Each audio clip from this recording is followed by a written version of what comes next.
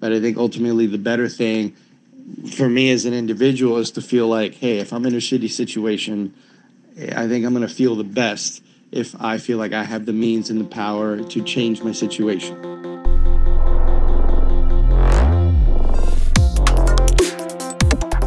Welcome back to Jimbo Radio.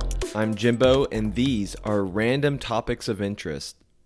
For episode 13, this is going to be a response to a couple friends of mine in a chat group that we have going, and kind of a ongoing discussion and argument over capitalism. And more so, what does it mean to be anti-capitalist? This is one area where I've changed my mind in the last maybe 7 to 8 years. I used to be pretty militant against capitalism, so I definitely relate with the sentiments. But at least for me, I was primarily anti-capitalist because I was ignorant of what capitalism actually was. And I can get into that a little bit more once I start defining some different terms. I'm using one of my buddy's voice memos. There's several different clips. One section is a little out of context from his original statement, but I think it'll work in the flow of this recording. And for my friends who inspired my ideas and thoughts on this episode, I'm not just challenging you guys, I'm also challenging myself to figure this stuff out. So I hope it doesn't come off as me lecturing at you or assuming that I know important information that you guys don't know. I mean, everyone thinks that their values are the best values, and everybody thinks that their interests are the best interests. So, of course, I do think my ideas are better than yours, because if I thought yours ideas were better than mine, I would just take your ideas and then we would agree. You get the point. All in love. Enjoy. And as far as taxes go, I think the general consensus would be that more taxes is more socialist and less taxes is more capitalist. Generally, that makes sense. If people are having a lot of their wealth and income taxed, then that's taking away their ability to do some of the things mentioned in the definition of capitalism. For instance, accumulate wealth. But at what tax rate does a country become socialist or capitalist? I don't think there's going to be any answers for that either.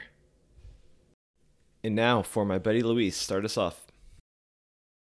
It is often presented as like capitalism and communism as like the opposites. These are two opposite economic systems. Is that true?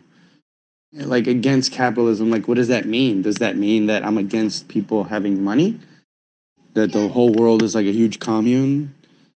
If you could just better define what you mean by anti-capitalist. I'm going to start off with defining capitalism. This is from Wikipedia. Capitalism is an economic system based on the private ownership of the means of production and their operation for profits. Central characteristics of capitalism include capital accumulation, competitive markets, price system, private property, property rights, voluntary exchange, and wage labor. So if we were to ask any person that has a problem with capitalism what their problem is or what they're actually against, I think you're going to get varying responses. You're going to definitely know there's people out there that don't believe in private property. People don't like competitive markets. I'm not suggesting that capitalism is the perfect system. Maybe it is, maybe it isn't. It's kind of like that cliche about democracy. It's the worst form of government except for all the other ones. Well, capitalism is the worst economic system except for all the other ones. And this is why you don't find any strict capitalist economies. You don't find any strict socialist economies. We're living in a world of mixed economies, and you have varying forms of these mixed economies. So I guess what the real conversation is, if we're going to get deep into it, it's what type of mixed economy do people want? Do they want a economy that's more leaning towards free markets? Do they want an economy that's more leaning towards social systems? And that's probably the real conversation to have. Even if I am anti-capitalist, I am not going to get rid of the capitalist system. It is here to stay. There are many, many, many, many people who are invested in keeping capitalism around, and those people have more means, more money, more power to make sure that that indeed does happen.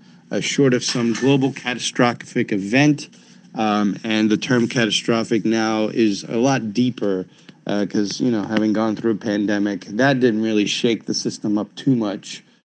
So it's got to be way more catastrophic than that. So short of some catastrophic event, capitalism isn't going anywhere. Thinking of being anti-capitalist feels like a moot point. If you think of before capitalism, what type of system do you have? You have dictators, you have monarchs, kings, lords, you have systems of slavery. At least dating back to the start of recorded history, you have people in power that are trying to generate and keep their wealth and power. I don't think it's fair to blame or to put capitalism as the cause for this. I think you're going to have the same problem with any system.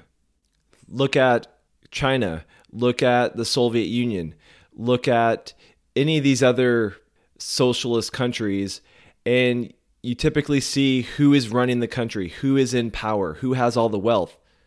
I think the better idea would be to, going back to the mixed economies, to find ways to balance the system out so that it does provide for more people. Thomas Piketty, French economist and best-selling author of A Brief History of Equality, his main idea is to have a extremely progressive tax at the highest levels on property tax and inheritance tax. And then, according to his model, you would have a system that looks a lot more equal in a relatively short amount of time. So if you're interested in this graph, you'll have to look for the link in the show notes. Now, this is only one model, and I know what any capitalists are going to say. What? 90% tax rate? That is not capitalist at all. I may or may not agree with a 90% tax rate on the 0.1%. But I would be willing to look and see at the data and look and see at what the outcomes were before I completely condemned it either way. If the 90% rate is only being applied to the 0.1%, how much is that actually inhibiting the people in general? Now, rich people are going to do whatever they can to keep their money. So there could be unintended consequences for such high tax rates. And that may be at least one reason why we don't typically see such high tax rates, even in Western Europe and the other social democracies.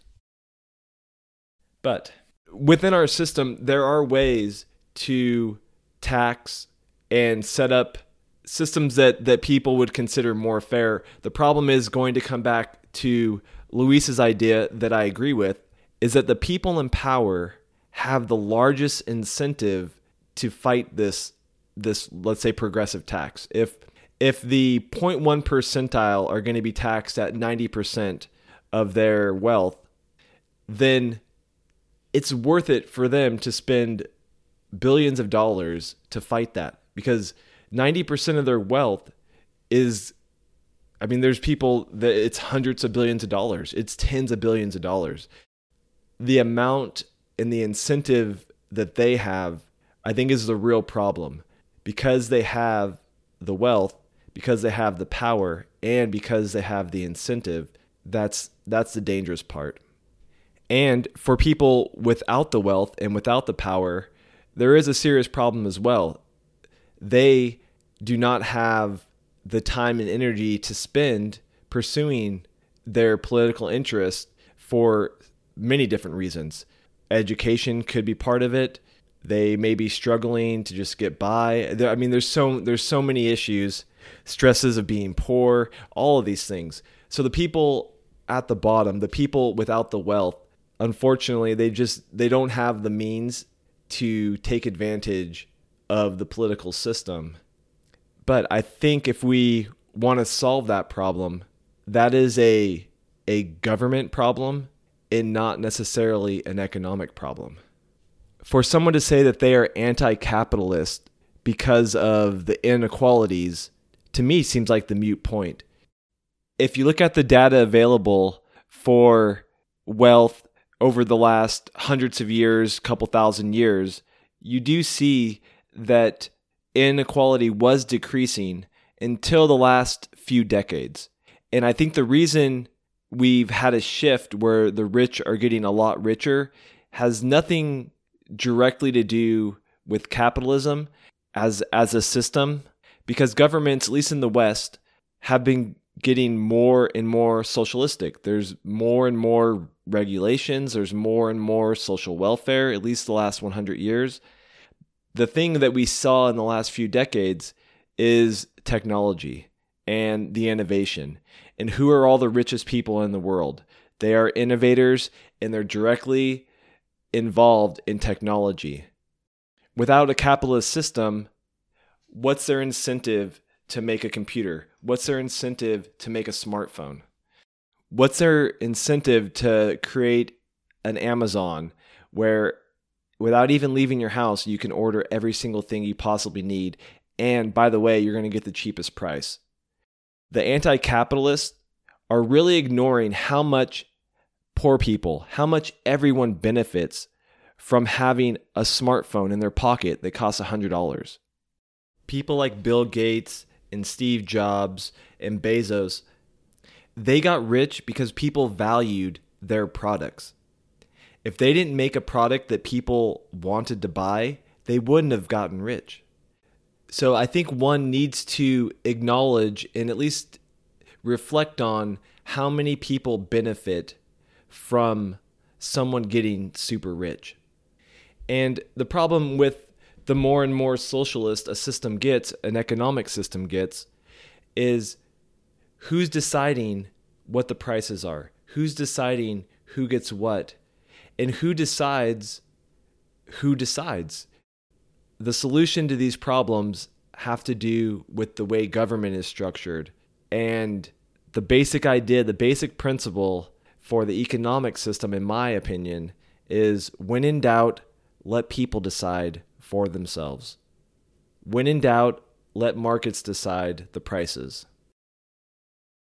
Bill Gates saying like, hey, I'm giving my money back, and I'm giving my money back in these areas. It's like, gosh, I wish I had so much money that I didn't know what to do with, that I decided to wake up one day and just think to myself, here's this thing that I've never had to worry about, but I am deciding that I'm going to dedicate my money to this thing, and that makes me a better person. That's going to make me feel good about however I'm generating my wealth. So I get to decide where the money goes. Billionaires deciding where the money goes. It's like, what if the thing that affects me, being in poverty or whatever, just never crosses their mind? Then I guess I'm never getting this relief from these billionaire wonderful people. I would agree that it's a little bit ironic that Bill Gates, at least the last time I checked, since he said he was going to give all his money away, his wealth increased. And I hope this doesn't come off too harsh, but anyone in the US or in the West that is making $59,000 as an individual would be in the 91 percentile globally. We also in the West, in the US, are a little bit like the billionaires as far as how much wealth we have compared to the real poor people globally. And how different is it for us to say what should happen and what should be done in order to help them? If Bill Gates can't have an opinion about helping poor people, then I'm not so confident that we should have an opinion either. With that said, I think everyone should have an opinion, and those opinions should be analyzed and criticized and examined based on their logic. A political system should exist that allows me to advocate for the things that I want to advocate for. Like, hey, this thing in my neighborhood, in my community is fucked up. Like, let me band together and do some shit and change my situation, through political power.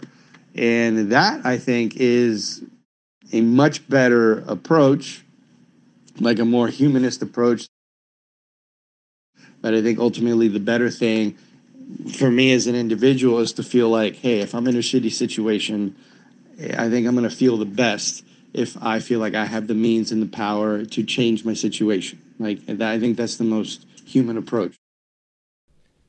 And this is the part where I'm taking Luis's words a bit out of context from the original content. But if we focus on what he is suggesting, he's no longer talking about an economic system. He's talking about a political system. And in this case, I 100% agree.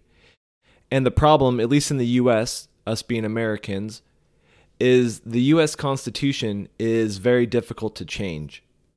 And I think that is both a good thing and a bad thing. It's unfortunate because progress does take a long time and you need to get public opinion in order for things to easily pass. The flip side of that is if the US Constitution was easy to change, pick your president. Whatever president, pick your news source. Every time there's an election, you hear that the opposite candidate is going to ruin America. If that was true, this country could never survive 250 plus years.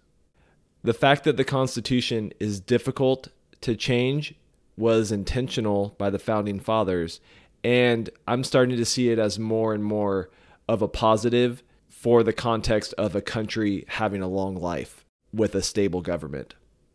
But I do not want to start talking politics. All right, closing thoughts. So, unfortunately, Luis does not get to offer any rebuttals. So to be upset with the current situation is extremely valid. To have opinions and values about equality, also very valid. I think when the anti-capitalist breaks down what they're upset about, breaks down what they are actually against, I think there's going to be a lot of common ground, at least with anyone who's not extreme.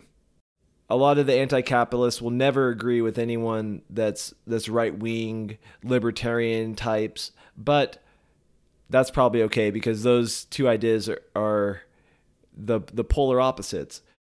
If you want to have a rational conversation with someone, I think you will agree that people do want to decide where they work. People do want to decide where they spend their money.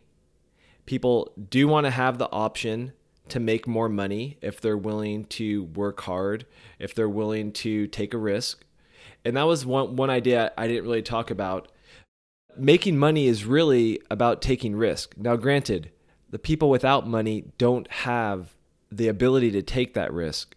But for someone like Jeff Bezos, he took a huge risk. And if you look at the starting of Amazon, I think he was in debt for something like 20 years but anyways, so he took on a huge risk. It wasn't a guarantee. And the reason he's so rich today is because the risk he took proved to be extremely useful and valuable to people. I think if you are really suggesting to scrap capitalism, then you also have to be willing to scrap a lot of the innovation that comes from people's incentives to make money. And many people might accept and be willing to take on that life or world with less innovation, the life and world without the internet. And that's fine. That's an individual choice if people want to make it. And if we had a system where people could freely move to other countries that had the economic systems that they'd prefer, that would be pretty cool. You would find that certain economic systems were favorable, they would be the countries with the most people. And I think you could make an argument for the US. Look at all the people that are willing to risk their lives to make it to the US. Now, you might say that they're misinformed about the US. That's probably at least partially true. But they wouldn't keep coming. One more idea, loosely related. I think if people want to blame some type of historical cause or some historical idea, I think the real bad deal that humans took was the agricultural revolution. I think when the first hunter and gatherers decided that they preferred to raise their own food and animals, I think that was the start of, I guess, the downfall of civilization. I would recommend, if anyone can put up with a little bit of propaganda, Milton Friedman made a documentary series from the 80s called Free to Choose. It is very much a propaganda piece, but each episode has these great dialogues of intellectuals. And I think those, if you just skip the propaganda part and listen to those dialogues, you could learn a lot and kind of see the value in capitalism. And to be honest, that was probably one of the influences on me that had me start rethinking my opinions on capitalism. And for my final thought, quit hating on capitalism.